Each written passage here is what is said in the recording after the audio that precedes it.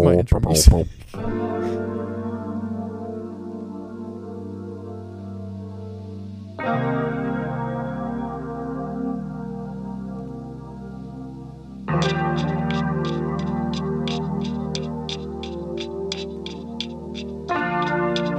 And as Carlson approaches, the 2019 season is underway.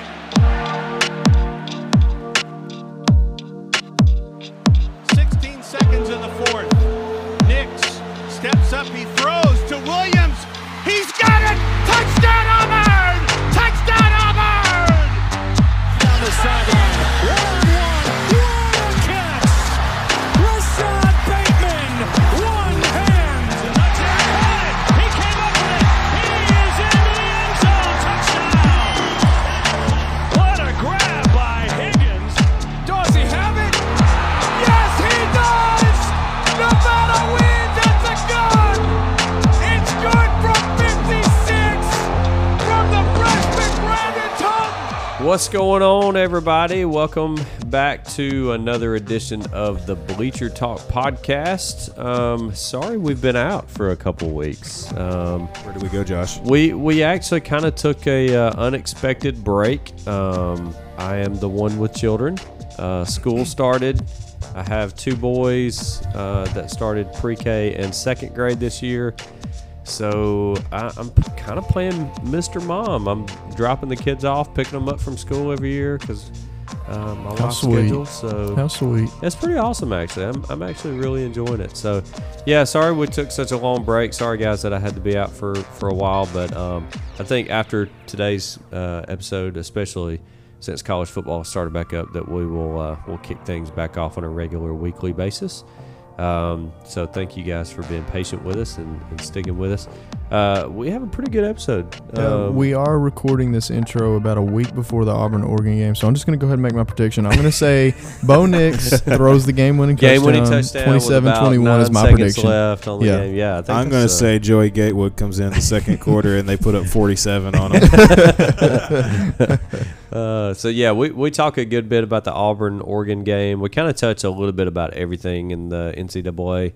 Talk about some of the bigger matchups from this past week. Also, kind of look ahead a little bit to next week. So it's a very full NCAA field episode, and I feel like probably going forward, unless something big happens, I feel like most of our episodes will probably be about college football. We're really Alabama. What do you expect? Yeah, we're really going to be living up to our name, Bleacher Talk. Yeah, I mean, I would really maybe at some point in the distant future, now that we're about a month away from Major League Baseball playoffs, we might maybe touch on a little bit of MLB. But you know what? There's actually going to be a week where I'm going to be gone all week. Y'all can do. Y'all take that whole week and talk about MLB, bro. I mean, just talk it away. So Dylan will be out. Maybe we'll see. We'll just kind of see where things go. We might jump back to video games at some point. With, We'll maybe do 3 or 4 episodes of football and then we'll get bored. We'll have to do something else. Yeah, there will be that weekend where nothing's really happening, bye weeks for Alabama, Auburn, that kind of thing. So we'll we won't make any specific plans, but we'll kind of keep it the way it is. But hope you guys enjoy this episode. Be sure to like and subscribe and share it with your family, friends, employees, co-workers, inmates, everybody that you know. We would really enjoy if you would share it because we want people to listen to us. It's kind of cool. I just want everybody to go ahead and know now that Jacob Eason is going to lead the Washington Huskies to the playoffs. I'm calling it now. Right now, bro. That's my underdog. I called it on this podcast. Enjoy this episode. I've already edited that out, so no one's going to hear that. Nobody heard Auburn's that. going 7-5. All right. Okay, now it's really out of here. I hope you enjoy the episode. Here we go.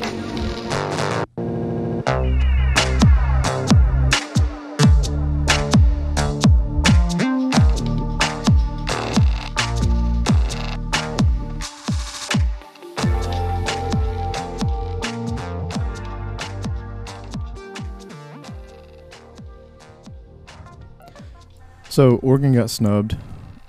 I don't know. I think that did they swap positions? With Auburn? Yeah. Auburn was 16. Auburn was 16. No, they're 16 and we're 10. Oregon and they were 11. Yeah, they basically just swapped positions, and Auburn got the better of it. Oregon is better than Penn State, Utah, and Washington. I don't care how you feel about Jacob Eason. Well, I think Dylan was right. He made that comment earlier about Utah, that they're kind of the dark horse of the.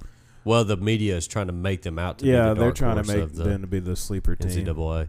I've got my own sleeper team. Are they in the Pac-12? Mm-hmm. So Oregon was kind of like that Pac-12 baby. Like they were the one that was supposed to, if they beat Auburn, then they were going to run the table because their schedule is complete trash. Right. So they were kind of like the Pac-12's way into the playoffs. Do you think if they still went out, they got a chance? No, absolutely not. I think that Auburn could have lost that game and could have very easily made it back into the playoff picture. Mm-hmm. Oregon, it was. I feel like that may have been a season ender because what other game is Oregon going to be able to prove themselves? Nobody. I mean, literally. Well, the thing is like the Pac-12 is so down now that one lost Pac-12 champion getting left out of the playoffs. Yes, it's happened all. I mean, they haven't been in the playoffs since 2014. 15?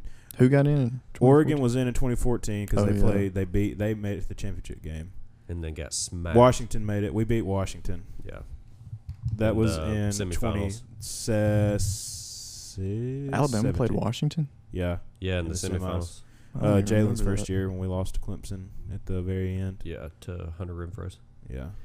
So this is Oregon's remaining schedule. Unranked Nevada, unranked Montana, Stanford, who is number 23 right now, which I think they'll get beat before then. Unranked California, unranked Colorado, Washington, who's number 14, Washington State, who's number 22, USC, who's unranked and just lost their quarterback for the year, unranked Arizona State, unranked Oregon State, who got lambasted in the first week. So, I mean, Oregon only had one chance. Their marquee games for the rest of the season are Stanford and Washington, and maybe Washington State. Stanford sucks. Stanford will be beat before that game even comes in, so that'll be an unranked game. Washington is in the Big Ten? No, they're in the Pac-12. Oh, are they? Yeah. Mm-hmm. Well, then, what if they go undefeated? They're Let's sitting not jump ahead. They're sitting at number 14 right now, so and their schedule's trash too. That's what they were saying is like the Pac-12 right now, because they're down, like USC is down. Who else were they kind of talking about in the Pac-12? UCLA, are they in the Pac-12? Yeah, but they're trash. So like your normal Pac-12 teams, besides Oregon, are kind of down this year. Your Stanford, UCLA, USC. Well, out of all the conferences, it's the SEC and the ACC. And the Big Ten. The Big Ten. Yeah. Big 12. Big 12, yeah. Big 12. I mean, yeah, they won't get in.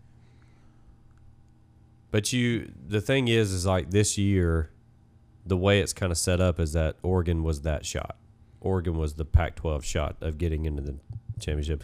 I mean, we'll see. Crazy things could happen. Teams could get beat. They could work if they continue to win. But they're sitting at 16 now. You think that's at least 12 other teams ahead of them that are probably going to have to get beat by worser ranked opponents. Like, if Auburn goes undefeated and then gets beat by Alabama at the end of the year, they're not going to drop them behind Oregon. It's... Oregon's done. Or if Auburn turns out really good, then Oregon's case will go up because they got beat by a good team. Yeah. But what also... Okay. Scenario. Alabama and Auburn are both undefeated by the Iron Bowl. All right? Winner goes to the SEC championship game and beats Georgia. Okay, let's take Auburn, for instance. Say Bama won, goes on and beats Georgia. Auburn's only loss is to them, the presumably number 1 or number 2 team in the country. It's a close game, like win by 1 point. There's no way they're going to put Oregon in over Auburn because Auburn already beat them. Not. Mm-hmm. Certainly not. Yeah, I think, and it's a long. We have a long way to go. I mean, we're just out of week 1, but I think it's a safe bet to say the Pac-12's out. We'll see. He's a big Washington fan this year. Washington's my sleeper team because they've still got a good defense, and now they've actually got a quarterback. I never believed in Jake Browning, but I believe in Jacob Eason. I think he can get it done. That defense got beat by a bad Auburn team last year. No, that defense. That was Jake Browning. Yeah, that defense held their own, but they could only do so much because they had Jake Browning as their quarterback. But yet again, the thing that will hold Washington back is their schedule. True, but if they go undefeated and are Pac-12 undefeated champion, they're going to get in. They basically have a similar schedule to Oregon. I mean, well, who's going to come out? Who's going to come out of the Big 10 or the Big 12? Big 10 is the teams up north. Big 12 is like the Oklahomas and Texases. Which one are you asking? Okay, so Big 10 is like Nebraska. Oklahoma's going to come out of the Big 12, right? I'm just trying to say because if you're thinking Washington is going to get in, there's still like more undefeated conference champions that are going to get in over them. Well, but I mean, if you had one from the SEC, one from the Big 10, one from the Big 12, one from the Pac-12, that's what team apiece. Okay, the same scenario. If Auburn lost to Bama, even with the schedule they've played, if they had a one loss, they're not going to get in over an undefeated Washington Pac-12 champion. Auburn's not going to? They would not, because same situation happened in the Big 10. Well, they're not gonna allow what happened 2 years ago with Alabama and Georgia again. Right, and last year, for instance, Ohio State played Wisconsin. Mm-hmm. No, maybe it was Wisconsin. I can't remember. Whoever they played, Wisconsin. If it was Wisconsin, Wisconsin was not one of the four best teams. No, Clemson played Wisconsin. Alabama played. No. I'm saying in the Big Ten championship. Oh, the Big Ten championship. Yeah, that's what it was. They played. And Wisconsin, if they would have won, would have been undefeated. But everybody knew they were not one of the best teams. Yeah, but that was the controversy. If they would have won that game, because they were sitting at number 5? They were number 4. They were number 4. They were number 4 because they were undefeated. And Ohio State was sitting behind them. Yeah, Ohio State was probably not going to make it in because they had that bad loss to Purdue. Yeah. So, but if Wisconsin would have won, the committee would have had no choice but to put them in. Even if they truly didn't think they were one of the 4 best teams, you can't leave out a Big Ten undefeated champion. Right. But then they ended up getting beat.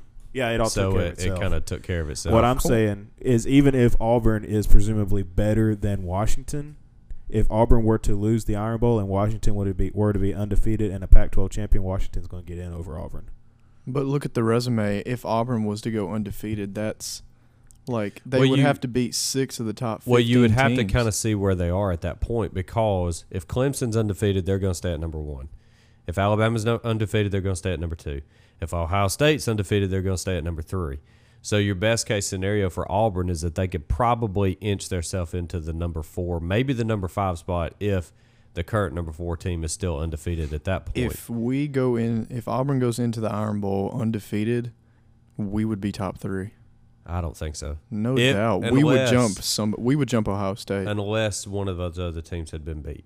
Even if they hadn't been beat, we would have had to jump somebody because they're not. One of the main reasons why I say I believe they should be, but one of the main reasons why I say that they wouldn't be is because if going into the Iron Bowl, Auburn and Alabama are number 2 and number 3, and then say Auburn wins, how far are you going to drop Bama?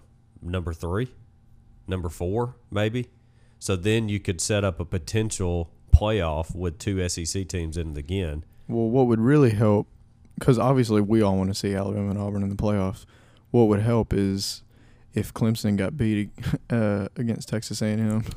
Here's the thing. Or Ohio State gets beat. If just one of those guys. If you were to go to the bank now and put a safe bet on a team not losing, it's going to be Clemson. Because if they get past this week, there ain't nobody beating. Unless they just flub up like they did, like they almost did last year with Syracuse. Yeah, they always have that one game where they should, it's a lot closer. But their schedule favors them after this weekend. Yeah, and I don't think that they should have I don't think they'll have a problem. Well, they played Texas A&M last year too, right? Yeah, and it was close. Yeah, it was very close. There's no way A&M's going to go in there wanting to win. Problem is A&M had home field advantage. It's tough to go into Clemson. But I mean, we're talking so far ahead. But and also it's college football. What's the likelihoods that all these teams are going to be undefeated? Yeah. So the best thing that we're talking about right now is this is stuff that we'll talk about a lot. Oh yeah. The more and more that the closer and closer, and that's what I love now about the playoff is that it has started all these discussions. Mm-hmm. You know, when we were with the BCS, the discussion was number 1 and number 2, and that was it.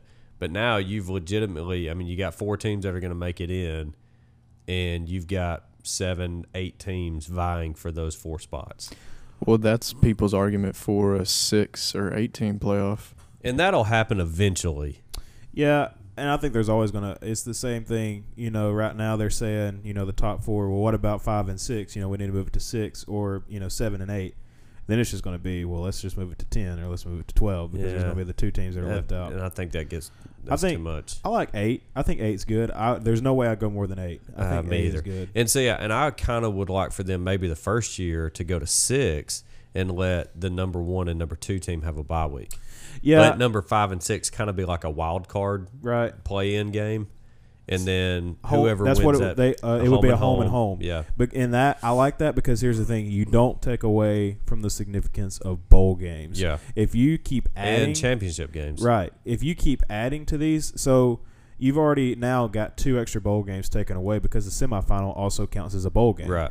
So if you keep adding these playoff games, you're just taking away, like, there's already players that sit out bowl games now because it's because they're about to go into the league. But it's one thing if you play for Florida and you're playing against Michigan in the Chick-fil-A Bowl as opposed to, you know, you're Florida and you're playing Cincinnati in the Music City Bowl. Yeah, like it still means more if you're in a New Year's Six bowl game. If they keep adding teams and taking away these bowl games, there will be no significance to bowl games anymore. And see, and the thing is, it would be set up nice because you could have, I mean, right now you've got the semifinal games on the same day. Just have the wild card the night before. Right. You know, I mean, you've got plenty of allotted time that you could just, you know, move some stuff around to fit those particular teams, and it'd be a wild card game. Be the number 5 and number 6 team going against each other. You allow number 1 and number 2, well, I guess you probably would actually have to play it a week early then because you'd have to see who the matchup is and give those teams a week in advance to prepare. Yeah. So that would be kind of a cool, like if New Year's Day is when the semifinal games are? It switches. It's usually around New Year's though. So you could have. This year I think they're on the 28th. Oh, dang. Last year it was the 29th, and I think this year they moved it back a day to the 28th. So you could have like a potential couldn't do Christmas or Christmas Eve, but maybe like the 23rd. Yeah. Or if it ends up falling after the first year, make it the 26th. So it gives a lot more reason to start watching these games more, and it gives you a primetime game on another night. I mean, it's Christmas Day Bowl would be awesome. I know those kids would not want to play They'll never it. do that with college football, though. Yeah, the problem is the NFL plays on Christmas Day, the And NBA NBA plays on Christmas Day. Yeah, You got too much competition. Yeah. Plus, college players, they're not going to take them away from their families on Christmas Day. Yeah, these are kids. These ain't They're still people not getting professionals paid yet. It's technically a holiday, so yeah. But I do like the home and home. You know, like the higher seed gets the home field advantage deal. Yeah, and I would like for that to maybe be the first year or two and kind of get their feet wet with more than 4 teams. And then if it works out, then you start doing 8 teams, and then I think that's enough. I've even heard, I was watching on ESPN where a couple of analysts were saying they would like to see, even if it stayed at 4 teams, the semis be a home field, and a higher seed. That way you give 2 bowl games. It's fair. Yeah. If you're the higher seed, you got the home field. If 1 and 2 have the home field advantage, and then the championship game is played at a neutral site. Well, even I would say if you had it at 8 teams, you've got number 1 and number 8 playing each other. Give number 1 home field advantage. Yeah. I mean, they deserve that for being number 1. Same thing with number 2. Yeah. Give them Well, home I field liked advantage. what you said about the number 1 and 2 teams having a bye week because number 1 and number 8 playing each other. That's always going to go number 1's way most of the time. Yeah, I mean, you could potentially have one of those. I mean, football is so different. I mean, any one team could beat any other team on any given day because you could either have injuries or you could have turnovers or, just random crazy stuff happen. It's a little bit different than basketball. Like a number 16 has never beaten a number 1. The only time it's ever happened that's come close is Florida Gulf Coast was number 15, and they got through 2 rounds. But it's never been a 16. I think one thing that people are going to, because they already complain about it now, one thing people are going to complain about once it moves to 8 is they think that the SEC bias is bad now, or they're tired of SEC. Look at the end of the year, each year, how many teams are in the top 10 that are SEC? We could have last year it was 4. An 8-team SEC playoff. Pull up those standings. You have the AP standings. Yeah, I do. I bet you could almost guarantee each year at least 3 of those 8 teams are going to be the SEC. 4. All right, Probably you guys count the SEC teams. This is week 2 of the AP poll. You got Clemson, Alabama, and Georgia. That's 1, 2, 3. You got Oklahoma, Ohio State, LSU, Michigan, Notre Dame, Texas, Auburn, Florida, Texas A&M. And Is that top 10? Yeah, Auburn that's 10, top 11. So you got Florida 11. is 11. So you got 5 in the top 10 Yeah. right now. 4 in the top 4 10. in the top 8. Is that right? Oh, well. Alabama, It was Georgia, 5. It was 4 in the LSU, top 10. Florida, 2, and Auburn. 3, 4. I thought he said Florida was behind Auburn. Texas A&M is number 11. No, Florida's 11 and Texas A&M is 12. 4 in the top 10. Alabama, Georgia, LSU, and Auburn are in the top 10. That's so funny. Yeah, you would easily. It just opens up and that could be a potential why they haven't opened it up to 8 games, because that gives you an even greater chance of an SEC championship, national championship. Could you imagine the intimidation factor? Like, say Ohio State got matched up against LSU, and LSU had the home field advantage. Ohio State going on the road at night in LSU in a playoff they game. get destroyed. That is such an advantage for a team like LSU. Same thing with Clemson, though. Yeah, Clemson's got Death Valley. I mean, I would say same thing for Auburn and Alabama. I mean, those 4 SEC teams. Georgia doesn't seem to have that same home field advantage. Well, Alabama wins a lot at home. We don't really have the intimidation factor at home, though, as like a crowd advantage as an Auburn or an LSU does. Yeah. It's just that we play better at home. Well, and it's if you look at the 3 of the top 5 worst places to play are LSU, Clemson, and Auburn. Yeah.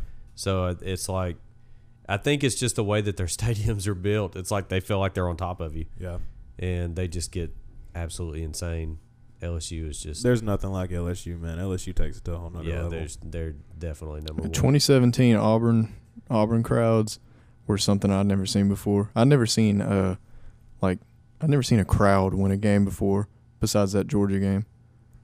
Yeah, when they beat Georgia and Alabama. Both of them back to back. Yeah. Really, the crowds were huge factors. Yeah. Yeah, Auburn certainly plays a lot better at home, and again, that's a huge. I think we'll probably get to that. Maybe not in this podcast, but certainly later on in the season. Auburn's big games, most of them are at home this year. Mm-hmm. So let's jump back on track. Let's jump to the now. So what did you guys think about week 1? Any big takeaways from any teams not named Alabama or Auburn? Well, first off, let me say this. The week 0 thing is stupid. Yeah. I'm sorry. It's so stupid. Like, they have backed it up every single year. You know, it used to be like the Thursday night football. That was the beginning of college football. Yep. And I was happy about that. I liked that. It didn't even matter who was playing. Like, they had some Thursday night matchups in the last couple of years that were like some pretty trash teams. Yeah. But everybody watched them because it was the first week of college football. Now you got this week 0 garbage, and well, and they did it especially this year because it's been shifted back to 2 bye weeks. Yeah. So those teams that played week 0 didn't play this last week. Yeah. So I just I don't know. But so when was the first kickoff? Was it not that Thursday? Florida and Miami was were the Saturday. It was a week before the rest of the games. Yeah. They called it week 0. week 0. Was that wasn't the only game that day though? No. was it? No, there was a couple other games. more. Just very, very small teams. Florida Miami was the headline. That was the kickoff. So time. Florida Miami was on a Saturday. was the Saturday before. Saturday- Clemson Georgia Tech kicked off that following Thursday. Yeah. Oh, okay. That was technically week 0. so then week I'm backwards. 1. I thought it was on a Thursday. No. I watched that game. I can't remember when I watched it, though. It was such a trash game that nobody really wants to remember it. You know, there wasn't a lot of – I went back and watched a good bit of highlights. The only really interesting game this week one was the Auburn-Oregon game. That was pretty much it. I mean, it was really kind of the marquee matchup week. I mean, because Clemson, Georgia Tech, you know, I mean, not really a big – People watched just because it was Clemson. It was Clemson. Ohio State, you know, I mean. Yeah. The game last night was a good game. I just didn't find it interesting. I just thought that Which one?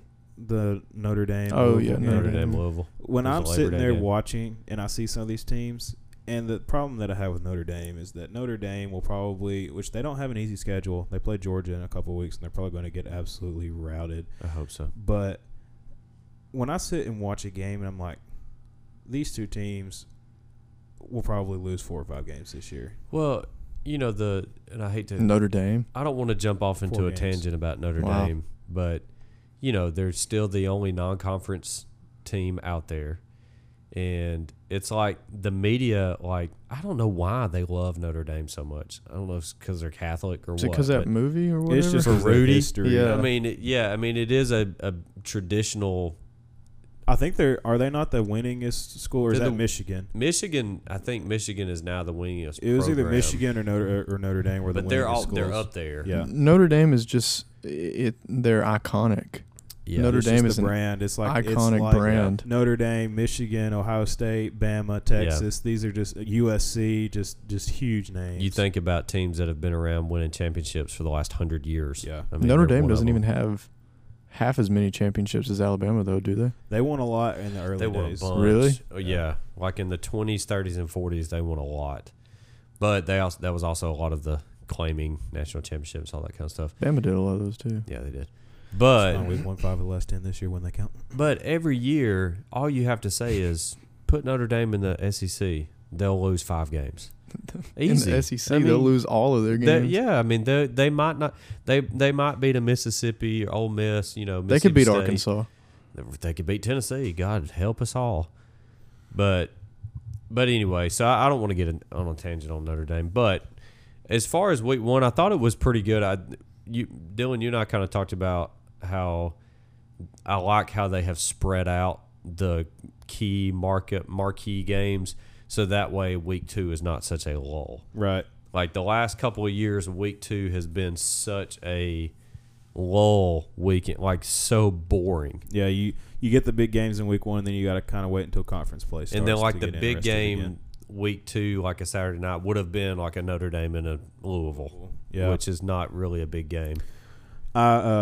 And I would say that there's probably going to be more interesting games this week than there were last week because I think both of the primetime games are going to be huge. Yeah, I think This weekend? Yes. Oh, I think yeah. honestly, Auburn and Oregon really was the only big game this Yeah. past week. As far as like under the spotlight, it being in Jerry World, you know, 2 top 25 teams, you know, that kind of thing. But every other game, This was the only game that I think would have pulled other people besides the fans two of the teams' two own fans. I would be curious to see what the ratings were for that game because I feel like that they would be extremely high because it was a Saturday night, 6:30, 7:30 Eastern time game in Jerry World. Like it's the absolute primetime game of the week.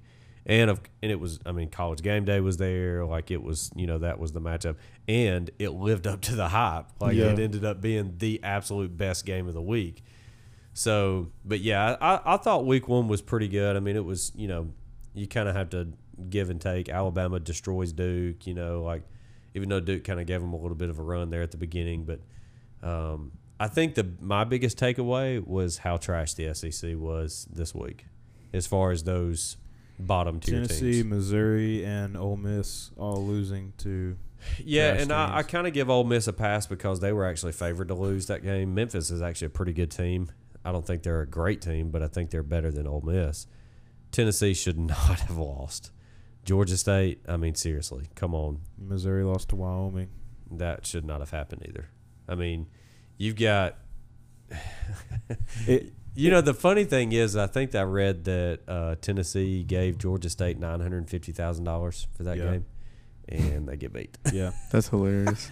I love those stories. Those are so cool. The thing about Missouri that was just crazy is because I was listening to Jocks.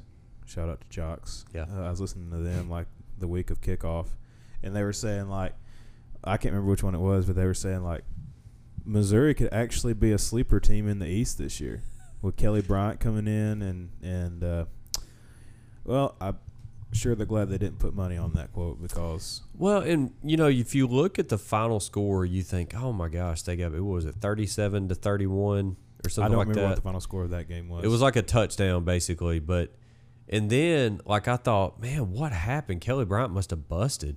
That Joker threw for 400 yards. I mean, he had a good game. Yep. He didn't really turn the ball over that much. It's just they couldn't score. I mean, they scored 31.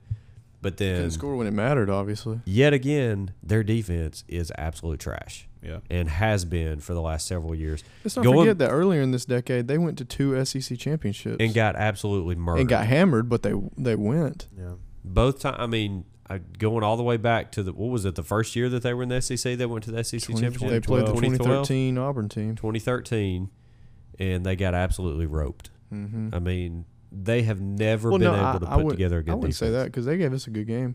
We ended up winning by like 20 points, but it was a good game. But that was when Trey Mason had over 300 yards of rush. I mean, it was their defense was just trash. Their offense kept them alive that year. They had an incredible offense, but they had an equally terrible defense.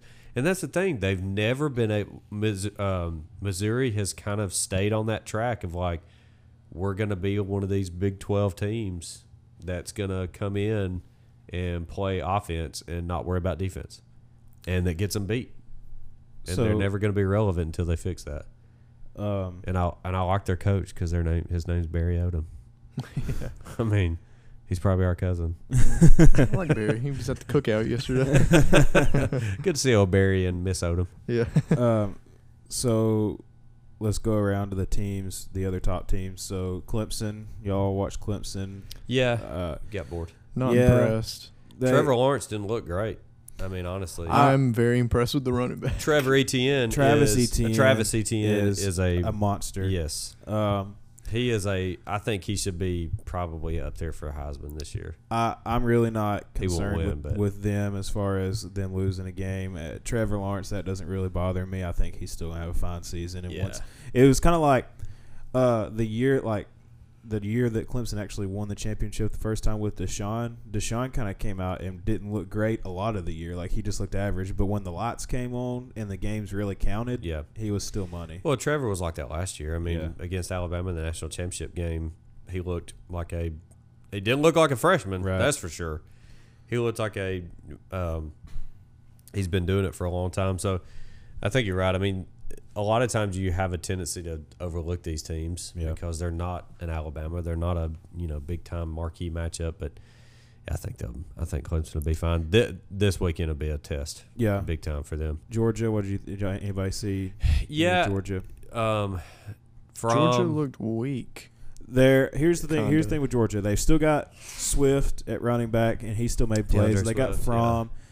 The problem with Georgia, and it showed, is that they lost all of their playmakers at receiver. Yeah, that's what I was going to say. They're replacing everybody. Their receiving core took a hit from last year to this year because their receiving core last year was next to Bama probably one of the best in the nation. And talent is not the problem. They've got the talent. It's just that these guys haven't played, and it's going to take time with Jake.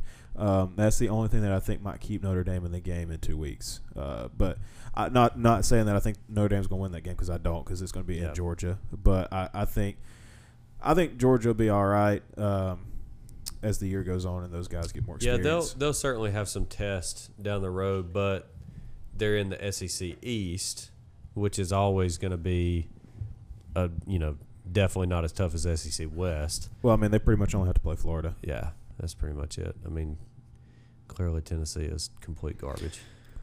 Any other teams any top teams that stuck out to you? I mean, Fields looked like the part in Ohio State. He came alive.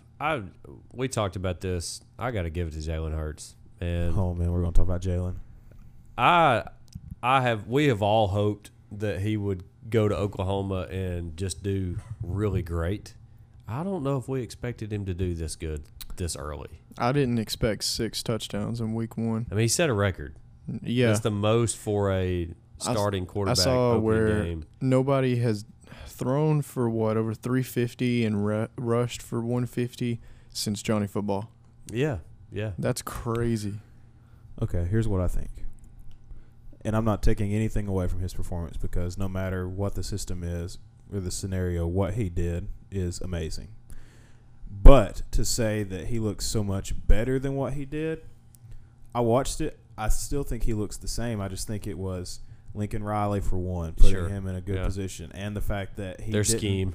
Their scheme. And the fact that he played Houston, and he's going to continue to play teams with the athletic ability of Houston for the rest of the season. Yeah, and I've always thought I thought when he chose to go to Oklahoma, that was a great spot to go. Yeah. Because after this year, he'll probably be a top draft pick because most of the defenses that they play are not very good. Right. You guys can debate me on this, but I already feel like the media's picks for who their favorites are already decided after week 1. Oh, Jalen is the guy. Jalen is he's the story. Jalen is America's Heisman. Yeah, he's the story. And what everybody wants to see is him play Bama. That's what everybody wants to see happen. And then obviously lose by 50. Look, I'll tell you this: nobody other than Alabama and Clemson care about Alabama and Clemson anymore. No, everybody loves Jalen Hurts, They're sick and everybody is starting to seemingly love Auburn. I really think that Auburn is getting some love from the media. Auburn has gotten love from the media for the last few years because they want them to beat Bama. You know, last 2017 when they beat Georgia and then beat Bama those 2 straight weeks. I don't even necessarily think it's that. I mean, that's a part of it, but like it's Bo. The story of Bo is really starting to catch people. Yeah.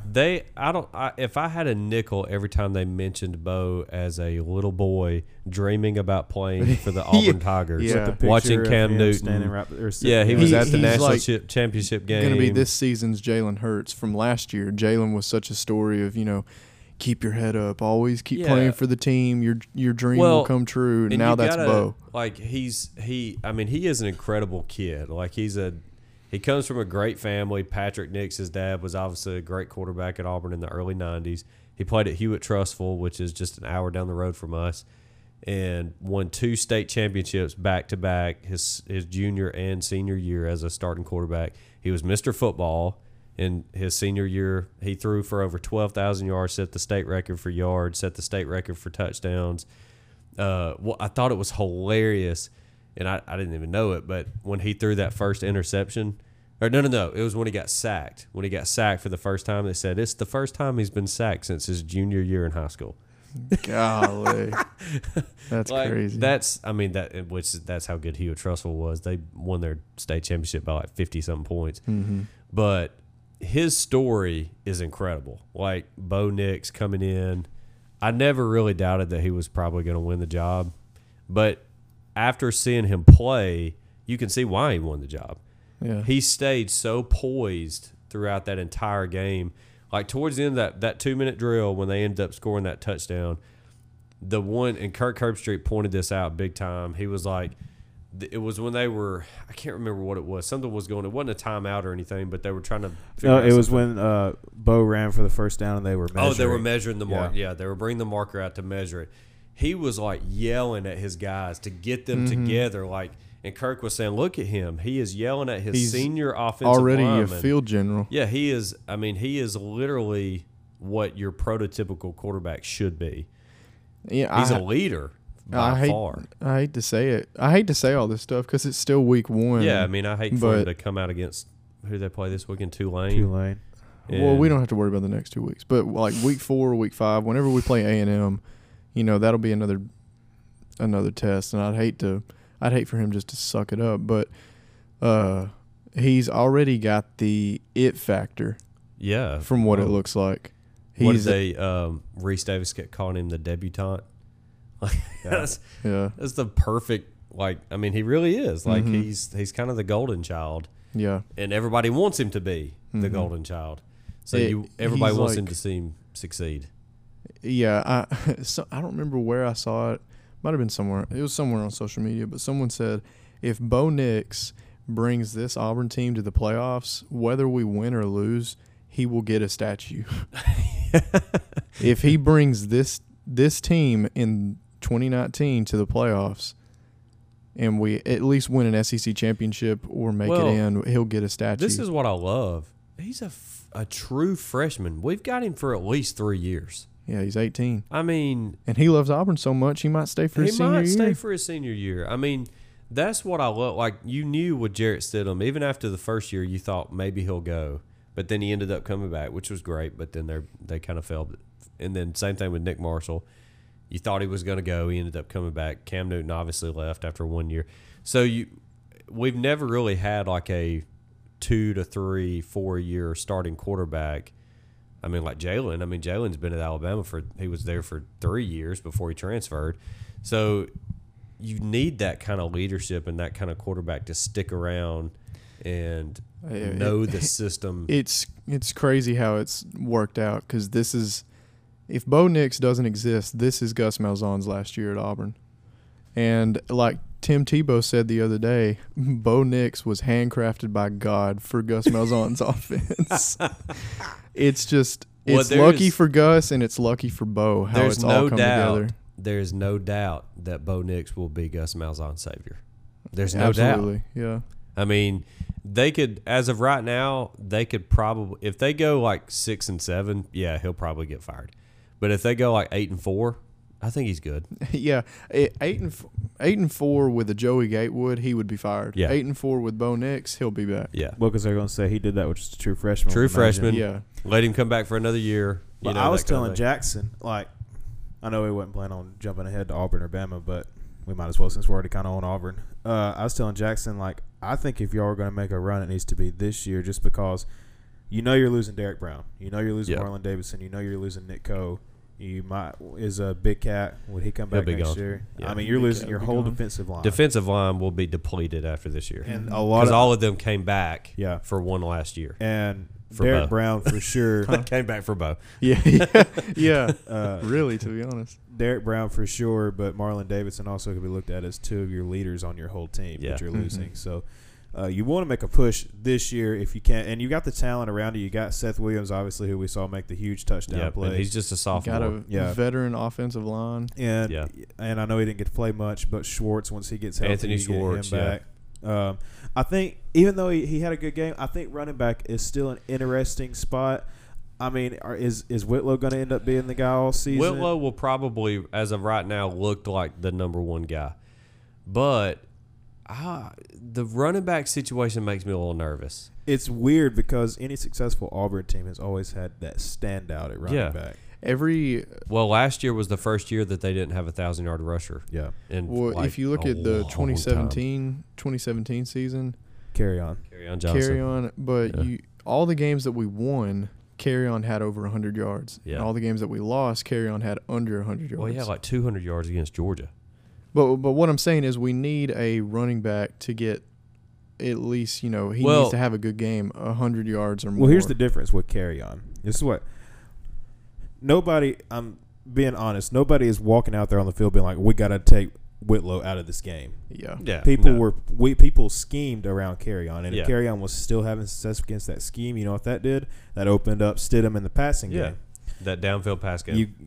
Auburn's offense. They got a lot of one-on-one matchups because of that. Auburn's offense revolves around the running game, and it's all about the RPO. Yeah, you need. I don't know if it's going to be Whitlow, if it's going to be Shivers. Shivers is more of a change of pace guy. I don't think he's going to be that guy that's going to come out and put up 100 yards a game. He's a big play. He's very small, he's a game changer. But he's very fast. Yeah, he's like a McCaleb for y'all. He's a momentum shifter, I think. Yeah. I know y'all still got Cam Martin. I don't really think that a lot of people think he's going to be the one that's going to take the spot. Cam seems like a lesser version of Josh Jacobs to me. Yeah. But here's what kind of gets me excited is that who's their running back coach? That would be one Cadillac Williams. Yeah. So, I mean, that gives you at least a little bit of excitement saying, okay, one of the best running backs in Auburn history is their running backs coach. Also, who was like one of Jatavius Whitlow's best friends last year. Carry-On. Carry-On, yeah. You can see in that game he is patterning himself off of Carry-On. And you could see it in the third quarter specifically when Auburn's offense started moving. It was because the run game got established. And even Carry-On said it last year. I remember Carry-On did like this like Q&A thing on his Instagram, and somebody got in there and asked him, what do you think about the running back situation for – it was last year, so it would have been – they was talking about this year. And he said Jatavius Whitlow might be better than me. Like Carry-On really sees – he's humble, but true. He sees something in Booby. They don't call him Booby for nothing. I mean, he's definitely a great running back. I think that they just got to figure out how to use him, because it seemed like that is he going to be the bruiser, like the up the middle north and south style runner, or are they going to run him, spread wide? Or are they going to run him on counters? I told Dylan this. I said yesterday when we were watching highlights, I said it looks like he's trying to be an elusive power back. Yeah. He's trying to be like a hybrid. Yeah. Which would be great if he could succeed at that. The thing that should make him succeed is the fact that Bo Nix is a dual threat quarterback. That RPO. Maybe Bo can step up for what Jatavius can't do. Yeah, I mean, Bo, he had 40, 43, 44 yards. He had that big that fourth down play where he got the first down in the fourth quarter. We had close to 200 yards on the ground. Yeah, I don't feel like that the rushing will be a problem. I just don't know if it's going to be as strong as it has been, as Auburn's been running back forever. So, but you kind of, like I think about, and this is a long time ago, but I remember after Cadillac left, everybody was like, well, who's it going to be? Ronnie Brown's gone, Cadillac's gone, Kenny Irons stepped up. It's like you've got that mentality of there's going to be somebody step up. I feel like, and I hope so, that they run Anthony Schwartz on a bunch of jet sweeps this year. They used to do that with Ontario McCaleb. They would line him up in a slot receiver, and they'd run him a jet sweep, and that joker was so fast he could get out on the edge and get plenty of room. He'd fold like a piece of paper when somebody hit him. But have Anthony line up behind Bo on a couple plays. Have him take a handoff. I think that'd be interesting. Look, we're talking about Gus Malzahn here. I'm sure he's got plenty of plays drawn up for Anthony. I'm sure he's got several tricks up his sleeve. And the thing that Gus has always done is he will hold back. He will not open up his entire playbook. He will absolutely hold some plays. I imagine he probably only used like a fifth of his playbook Saturday night, because you remember he did that against Alabama a couple years ago. There was like 2 or 3 plays that he had held on to all year until he played Bama. And it was because that scheme fit so perfect against them. They were so used to seeing something on film over and over and over and over again. Jump pass with Carry-On. They exploited it. Yeah, Gus is still smart. He's still he may not be an offensive guru anymore, but he's still pretty smart. He knows how to run an offense and how to run plays and that kind of stuff. He's been doing it. He's been a head coach for 7 years or 6 years. I would hope he knows how to do it by now. Yeah. So let's just go ahead and jump into the actual Auburn game itself. How'd y'all feel about the game against Oregon? I tell you, it was a fantastic game. It was the first quarter, well, really the first half. I was nervous because it kind of gave you that feeling again. It's like, oh, here we go again with offense. Like it's going to be another. It seemed like every drive just kind of stuttered. Bo didn't start out good. He threw 2 interceptions in the first half. He was at low percentage. He made some good throws. There was like 2 or 3 really good touch passes that he made that you thought, okay, all right, here we go. It's starting to go, and then it would stutter out. And so I would get really frustrated again, but then our defense is very good. Number 1 in the nation. Because Oregon's offense is very good. I feel like that they will score a crap ton of points this year. They've got the number 1 quarterback in the country. Yeah, Justin Herbert is definitely not number 1, but he is top 5 at least. He'll probably be the second quarterback in this year's draft. Yeah. He could potentially be number 1. Okay. I'm telling you, the NFL scouts will love Justin Herbert way more than they will Tua. Well, I'll tell you that for sure. I was thinking Trevor Lawrence, but Trevor's not going Trevor's out not this year. eligible this year. that's true. He's got one more year. No. Look, here's the deal. Pro Get style. off on Tua versus Justin, but there's not a single mock draft that has Justin going higher than Tua. Tua is projected to go number 1 in like every mock draft. Yeah, I mean, if they went out and he has another stellar year, they'll probably take him number 1. But yeah, I mean, I thought it was a great game. The second half clearly was, obviously the best part when they finally come back. Offense started clicking, and their defense, I mean, they gave them so many opportunities. I mean, even in the first half, there was the big right off of that punt that they ran all the way down to like the 4-yard line. Yeah. Then the very next play they fumbled. Big Cat picks it up, takes it all the way down to like the 3-yard line. They can't punch it in. Like, those are things that, and I'm hoping that those are like first game jitters, like getting things out, like getting the kinks worked out. Throughout this year, when that happens, they've got to punch it in. Well, that was the problem last year. Their red zone offense was terrible. I would have loved to seen on that drive set up by Big Cat. I would have loved to have seen a running back touch the ball on those 4 plays. That's what I was That going to was say. my problem, Play yeah. calling on that drive. Okay, so here's That the was deal. all Gus. You can call me old-fashioned, but I think if you get inside the 5 and it's first down, Run if you it don't- up the middle. If you don't run it 2 of your 3 plays at At least, least. I mean, you might as well just say we can't run the ball. First and second down. If you can't get 3 yards in 2 plays at least, what's the point? I honestly feel like, because I don't remember the game plan for that drive. I don't remember what plays we ran. They ran But 3 pass plays. Yeah, well, that's what I They was ran going the to say. jet sweep. They ran the jet sweep. Stove, and then Bo fumbled. Bo fumbled. And then the third was Where he rolled out He and he tried to almost roll threw out the and threw pick. it, yeah. He threw it in threw like it behind triple him. coverage. Yeah. I feel like the game plan was to try and get Bo involved as much as possible. I feel like the whole game was centered around Bo.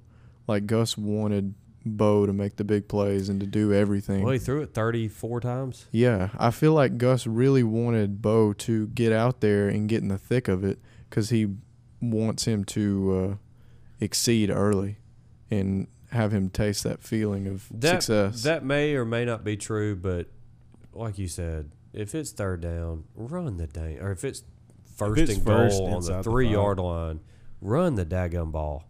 Yeah. You've got, I mean, even if you run it 4 times. 4 times to get 3 yards. Yeah, I mean, you've got your chances of getting those 3 yards are tremendous. And then if you go for it on 4th down and you don't make it, you got them pinned back on the 2 or 3 yard line. That was so frustrating to me, and that was what was very frustrating last year. That when I saw that, I thought, oh God, here we go again. But then they finally picked it up later on. But that touchdown pass at the very end was from the 35-yard line. So they were in the red zone. To keep up with my case for Bo being the center of everything in the game plan, why did we throw it when we were in field goal range with 9 seconds left? Why did we? I think he was trying to do catch that? him off guard, for one thing. I think that, and honestly, Seth Williams was open for just a second, but then he was, and I'm hoping that Bo did it on purpose. He underthrew him and gave, I've looked at it 100 times. I think he put it in the perfect place. Oh, he did. I mean, there's no doubt, because Whether he did it intentionally it gave or not. Williams a chance to position up. Yeah. He got in front of That's that what you're supposed to DB. do with guys like Seth. Yeah, I mean, that happened to him earlier. That Oregon wide receiver that was in the end zone just standing there, which he was like 6'6", and our DB was like 5'9". He just got position on him. But that throw, if you watch the throw, he didn't step into it. It wasn't necessarily off of his back foot, but there was no motion besides his arm. Well, if you ask, I saw somebody ask Gus, why didn't you just play it safe and go for the field goal? He said, when they snapped the ball, there was 13, 14, It was 16 seconds when they 16 snapped. He said there were 16 seconds left. No timeouts. And he said, but we kind of worked on that before in practice. He said, if we got the look we wanted, one-on-one. If it was one-on-one, throw it up. If they had double-teamed him, throw it out of the end zone. We'll kick the field goal. Yeah. So they saw it as a low-risk Yeah. situation. And if they scored the touchdown, which they did, then great, they don't have to worry about kicking the field goal. And then my question after they scored the touchdown, why didn't they go for 2? Yeah. Did it matter? Well, it was 26-21 at that point. You go for 2 and miss it, okay. You're still up by 5. They've at least got to score a touchdown. You make it, you're up by a touchdown, which makes them score a touchdown and kick the extra point. Like, there was – I don't know. I don't know why there were – I don't know if Gus was thinking, well, they could pick it off, run it back, get 2 points. Now they're down by 3. Maybe that was his thinking. I don't know, but – Well, I think it's Kirk still made that point too. Like, why not go for 2? It's still all revolving around Bo. If you think about it, Bo is just thrown the pass of his life to win the game for his favorite team, and he is on cloud 9. So is everybody. Everybody's on cloud 9. And you got momentum. You've got momentum. That causes mess ups. But what's the worst that could happen? They drop the ball? An interception or a drop pass, and I don't know. I think it's just all about keeping the momentum, because the last thing that Bo did in that game was throw the game-winning pass. He's off the field. He was done for the day.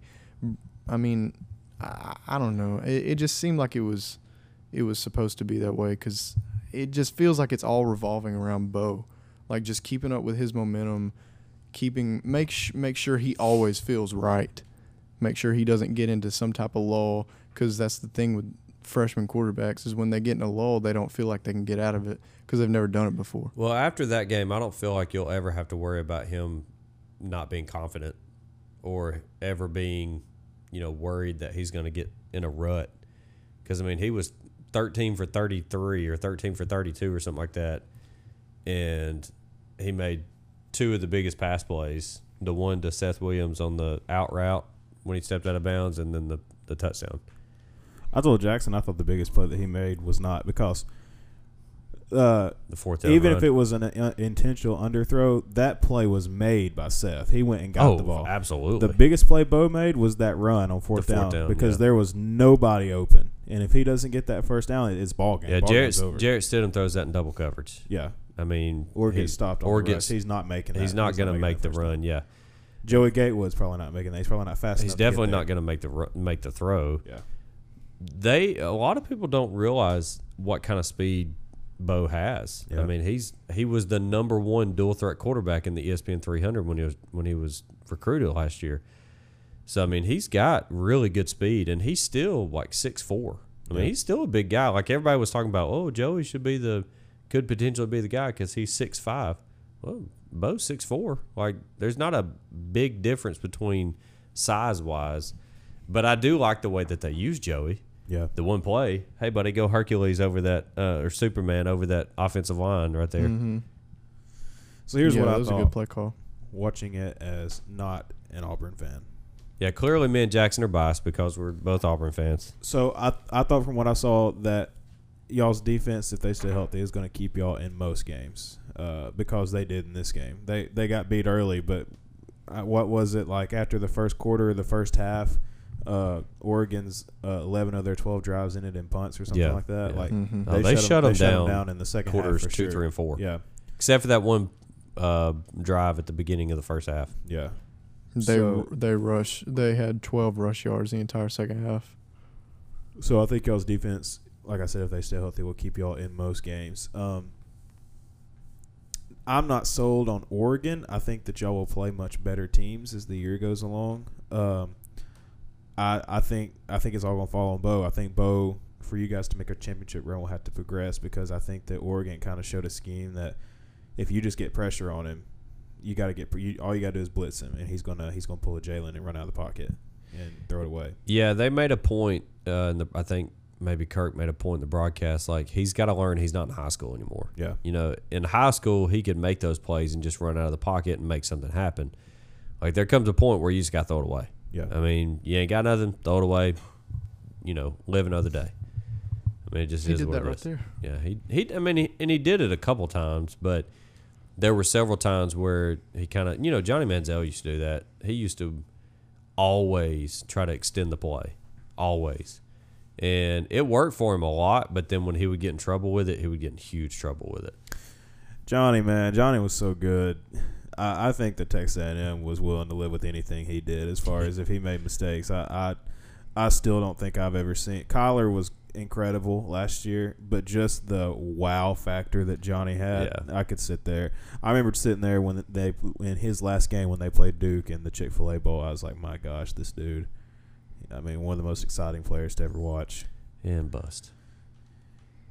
And bust. Well. And bust. He was getting there, and then he had off-field issues. Yeah, that's the problem. If he could have just had the pure heart, if he could have had a pure heart of Bo Nix, he would have been the greatest. Too big to fit through his shoulder pads. Yeah. So in the end, I think Bo needs to take some steps forward for y'all to make a championship run. I mean, there's a lot of improvement that's going to happen, most certainly. I think your defense is there. I think they are championship Well, ready. and the surprising factor to me on the defense, I knew our defensive line would be good. Our secondary stepped up, and they're all new. Like, our secondary is very young. So that was a great sight to see. Now, what I will be interested to see, too, and I was telling Jackson, I didn't know this until I went back and watched. I didn't get to watch the whole game live, and I went back and watched the whole game when I got home and watched the whole broadcast. I did not know that Oregon's top 4 or 5 wide receivers were out. So I will be interested to see. Their tight end, their big-time tight end was out. Which, I mean, when do you guys really play? A&M, we don't really know how they are. We'll know A&M this week. Yeah, after this weekend, that'll be a good gauge. But, I mean, after that, Florida, I'm not going to be bought on Florida until they prove. Florida's going to have to prove a little bit more. Yeah. If they beat us, because I don't think Miami's any good. I think Miami's defense is trash. But Florida, is that y'all go to A&M, don't you? We play. I know y'all go to Florida, but do y'all go to A&M this year? I think A&M's at home. I feel like A&M's at home. Are you positive? Yeah, a lot of their big. A&M's on the road. I know odd years we play A&M this. Yeah, you're right. Yeah, we go to A&M. So A&M's y'all's first road test. Florida, A&M's a tough place to play. Florida down in the swamp. Yeah, 12th man. We got Mississippi State at home. We're at Florida, at Arkansas, at LSU. That is a we're at home for Arkansas road game. Are we? No, we're at Arkansas. I know for sure y'all am with Georgia and Bama at home. It kind of flips because we'll have Ole Miss at home, we'll have Georgia at home, Samford, and then Alabama. So they'll have 4 straight. There's like a with Texas A&M, Mississippi State's at home. So you got 3 out of 4 games in September, October that are going to be away. And then you've got 4 straight home games to end the season. Well, I feel like this is the last thing I'll say about Auburn. There's still a whole season to play, and Auburn's story is always improving over the season. Improve over the course of the entire season. So once we get to the Iron Bowl, you said they always get better. Yeah, in most years. By the time we get to the Iron Bowl, this might be a completely different team, either way better or way worse. Well, my thing is, where will y'all be standings-wise once the Iron Bowl comes? I think this is what I thought when I saw y'all play. This team has the potential to be undefeated by the Iron Bowl. This team has the potential to have 3 losses by the Iron Bowl. But not just because of the talent, but y'all's schedule is so brutal, man. It's the toughest schedule in the nation. I'm all in. I told Jackson this. I'm all in on LSU this year as far as thinking that they're finally legit. I think that they have a solid team, and to have to go there at Death Valley. Yeah, Joe Burrow's finally looking like a real quarterback. Yeah, and they're gonna have good defense. Oh, of course. You're gonna go down there. Possibility it'll be a night game. It'll be a night game. There's no doubt it'll be a night game. That's going to be tough, man. And in a couple of weeks when y'all go on the road to A&M, Bo's first. I mean, this game was not a home field advantage. Neutral. I mean, it's hard to say it was away from home, but right. That game in that environment, his first road game in the SEC. We'll see, man. I don't know. Against the 12th man. Yeah, that's a tough place to start your first away opening. It's an opening SEC game. And what we kind of talked about before. Who knows? in 2017, y'all had 2 losses and was still in position to possibly make the playoffs. Oh yeah. So y'all, who if knows they how the would season not, goes. if they would have beaten Georgia in the SEC championship, they would have been in the playoff. We were number 2 when we played Georgia in the SEC championship. A 2-loss team was number 2 behind Clemson. Yeah, because they beat 2 number 1s back to back. So that's what's crazy. So say Bama and Georgia have won out by the time Auburn plays Georgia and then Auburn plays Bama. Say Auburn lost to LSU. No, let's say Auburn beats LSU, and let's say that they lose to A&M and they lose to Florida. So they've got 2 losses, but they've beaten LSU, Georgia, Bama. That's going to be hard, and they win the SEC championship probably to Georgia again. You're saying that how many losses by then? 2, but they beat LSU, Georgia twice, and Bama. That'd be top 5. That'd be tough to keep them out, man. That'd be top 3. But again, especially if Bama's number 2, Georgia's number 3 or 4. LSU's number 6, number 5. The controversy would be if you have a team like Washington that happens to go undefeated, and it's an undefeated Washington Pac-12 champion against a 2-loss Auburn team. Yeah, that would be interesting. We got 12 weeks to think about that. Yeah, it's fun. That's what I love about the playoff is that those are legitimate concerns right now. Right. That's the thing is like you still some of these teams are still in a mode like Washington, like we got to win out, like we got to win every game. Well, that's what's great about football. Every game matters. Yeah. It's not like the NBA where you can lose 15 to 30 games. NFL, as long as you make the playoffs, that's all that really matters. I.e. Eli Manning's Giants, 2008. And then when they won again, they won the Super Bowl against the undefeated Patriots, and they were 9-7. Yeah. So let's switch to Bama. I'll let y'all give your thoughts first. Yeah, I'm a Bama fan. We're rushing up on like an hour and a little over an hour, so we won't spend a whole lot of time with Bama just because they played Duke. But I'll say I was never concerned, but that had to be like the first time Bama hadn't scored in the first quarter in a long time. The SEC championship game. That was the last time. But besides that, I think that was the only game all season. The SEC championship game was the only. So yeah. So there was some mistakes. I mean, there was definitely there was a couple fumbles. There were some, We had a fumble. But your 2 best running backs were not playing. Yeah. And as soon as they come in, it was over. Like Najee Harris come in, like one of the first plays he ran was like a 15-yard, 20-yard run. I mean, after that point, it was like, all right, this is why they're starters. But, I mean, they're where they always are. I mean, they're going to be favored in every single game that they play for the rest of the year. I mean, that's just the way they are. I sent y'all that link today, that new HBO special is coming out with the art of coaching with Nick Saban and Bill Belichick. I'm very interested in seeing that. They've already labeled them as the greatest. I mean, Belichick is definitely the greatest in the NFL, but they've labeled Saban as the greatest in college football. So that's maybe another podcast episode. But I think that Bama is just where they normally are. I mean, there's nothing to debate on that podcast if we're talking about greatest of all time in college football. Yeah. Nick is the greatest. I won't spend too much time. From an Alabama fan's perspective, I thought that I wasn't ever concerned just because we did have 4 of our main guys suspended for the first quarter. And then is it true that they were suspended for missing movie night? I don't know. I hope that's true. I really want that to be true. That's what people say. I want that to be true. It was just said a team function. It was like what we were talking about. Nick Saban's like playing Citizen Kane. It was like his favorite movie ever. What they announced. Like, you missed our movie night. You were done. Was funny. For the first quarter.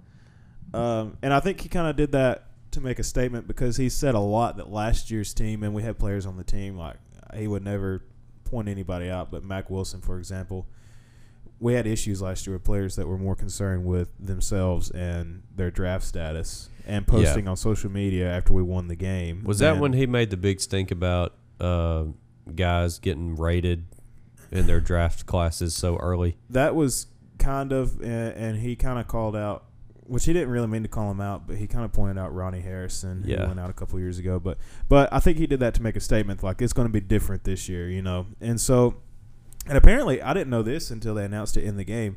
That suspension happened early in camp. Like it just happened to break. They just happened. They just so they knew about it. What was crazy is that we lost Najee and we lost Brian Robinson, our top 2 running backs, and then Trey Sanders, our freshman phenom got hurt in camp, and he's out for the season.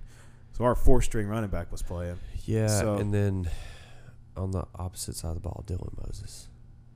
Yeah, RIP. Ah, man, that sucks. I mean, I know he'll be fine, and he'll be a top draft pick next year anyway, but he was probably going to be one of the top defensive backs in the nation. And well, he won the Butkus last year, the middle linebacker spot, and he probably was going to win it again this year. Yeah. You hate to lose him, and like Saban said, you can't replace a guy like that. But I was really impressed. We started 2 true freshmen, not redshirt freshmen. What's that number 24? That's Terrell Lewis. That's Terrell Lewis. Yeah, he's been there. Is that the one they call Thor? I don't know. There's one guy that they call Thor, and he may be a freshman. This new guy that they were talking about, they were saying that he's probably going to potentially take Dylan Moses' spot. It must not be Terrell, because Terrell's known for not being hurt. Yeah, Terrell's been there. Terrell, I'll give you a quick story about Terrell. Last year in the spring, at the end of the spring camp, all the coaches get together and they rate the players, like 1 through 82 or whatever. Terrell unanimously was rated number 1 over Tua, over everybody. He's just not been able to get on the field because of injuries. Hurt. Yeah. So it was good to see him back. I was really impressed, though, with our 2 true freshman middle linebackers. I thought they both played well. Yeah, they played very good. I mean, Shane Lee, number 35, is a great run stopper. Shane Lee. Yeah. Do y'all remember that guy on YouTube? His name is Shane Lee. Mm-mm. Shane sings 5 octaves. No. If Adam and Andy were here, they would know that. We'll look it up later. I don't think they really were challenged in the past game because Duke is, trash. Right. But I thought we looked good. I thought we looked pretty focused and intense, and Tua was Tua. I think what's crazy, what I was telling you guys, and Jackson kind of mentioned it, was that the hype train is so big around Jalen right now, and even the story of Bo, that Tua and Trevor are just kind of getting overlooked. Some of the pressure has kind of been taken off of them, honestly. Yeah. I mean, I feel like that they can just kind of go play and do what they do, put up their stats, and then at the end of the year, numbers will kind of tell the truth. Tua, I think, was 26 of 31 for 300. That dude is so yards. He's always so accurate. Yeah. Like his percentage, his QBR is always so high. He's always got like a 75+% completion rate. Like that's the thing that makes Tua so good, is that he does not miss, like that play right there. He does not miss those little out patterns, those little quick outs, the little dump passes. He's not afraid to find those small routes that that are just positive yards. Like it's.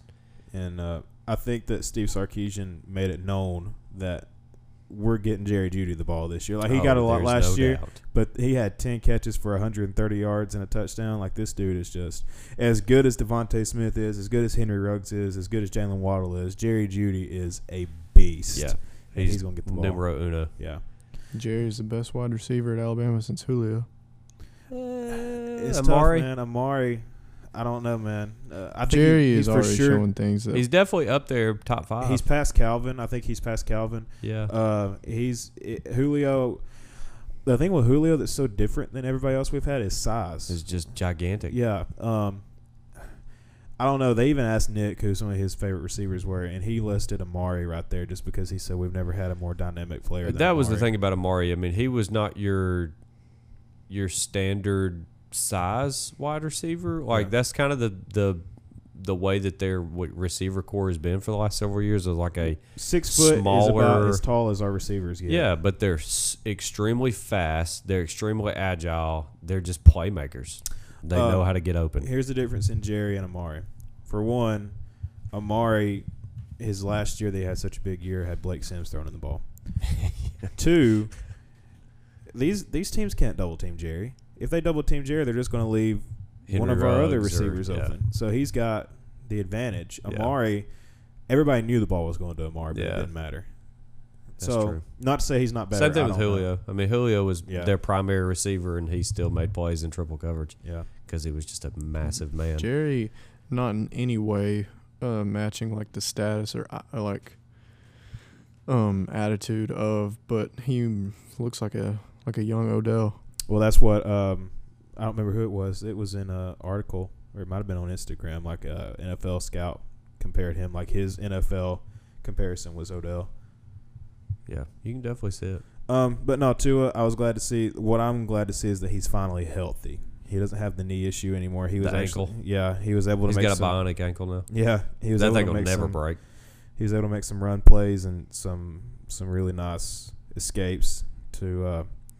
And how cool is it that his brother is there now? Yeah, that's awesome. That's one of the coolest things to me. Like, and just to see him like so excited, even though it was a handoff for a touchdown, he was so excited first play for went him for a touchdown. Yeah, like he was just incredibly excited. Like that's such a rare thing to be a superstar for one thing, but then your little brother, who could potentially be another superstar, is right there behind you, and that's really cool. And we'll be there for at least a few years.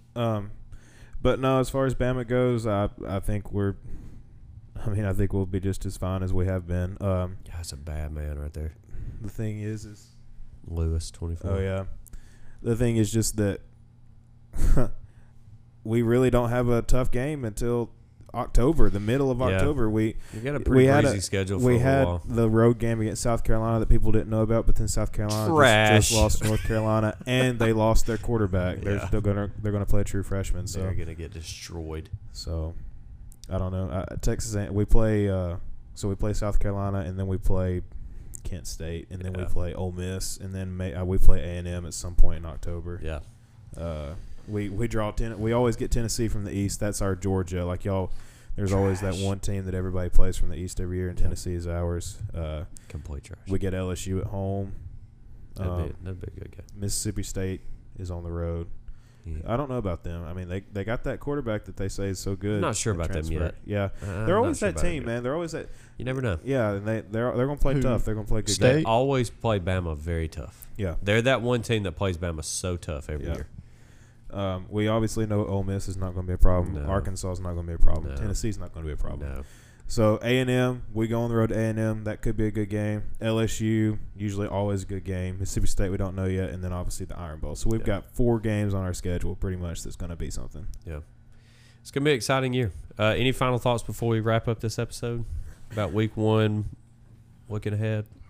War Eagle, Andy Burcham did an absolutely fantastic job. I didn't mention it, but I didn't watch the game. I listened to it on the radio. First game without Rod Bramblett. Andy Burcham did an absolutely fantastic job. Yeah, and I thought that the ESPN did a really good job spotlighting that whole situation. I didn't get to see it. It was great. I wish it was I did. really, really good.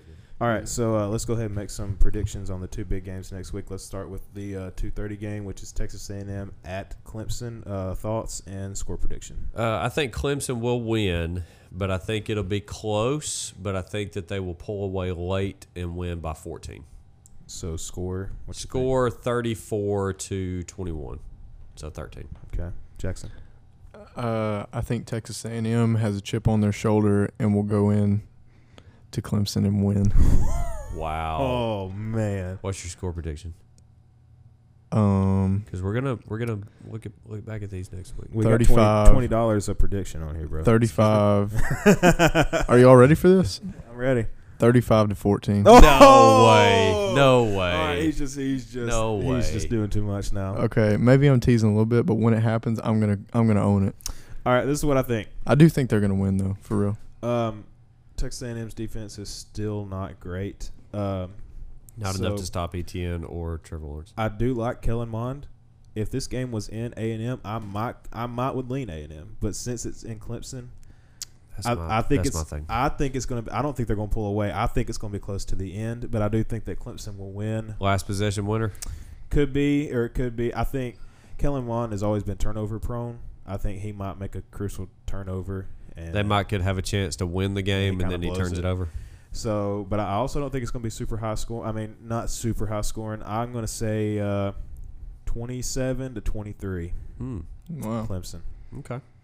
What was the other? And the other game is LSU at Texas. LSU by a lot. Yeah, I think LSU's going to win big. Yeah. I say LSU like. I'm going like 38-10. I don't think they're going. I think their defense is legit. Yeah. I don't think they're going to let them score. I don't think Texas is going to score very much. I kind of right in line. I would say 34-10. And I think it's going to be like it might even be close at half, but then they're just going to come out in the second half and just lay it on them. Yeah. Yeah. Well, you have a score prediction for that one? Just right with you guys, like 35-10, 35-7, something like that. Tulane going to give Auburn a run this week, home opener? It'll be tough for the first minute and a half that Auburn doesn't have the ball. So. When it's 0-0. It's going to be a close game until they kick it off. Yeah. Doesn't Georgia and Notre Dame play? That's next That's week. the following week. Yeah. We'll do a prediction on that next week. Yep. All right. Well, that was. We'll wrap this up, and we'll catch you guys next week. See ya. Hopefully, we'll be back next week. Maybe. Yeah, we might take another 4-week hiatus. We'll take Who another knows? hiatus. Yeah. Yeah, we'll see. Good luck. See ya. Roll that. See ya.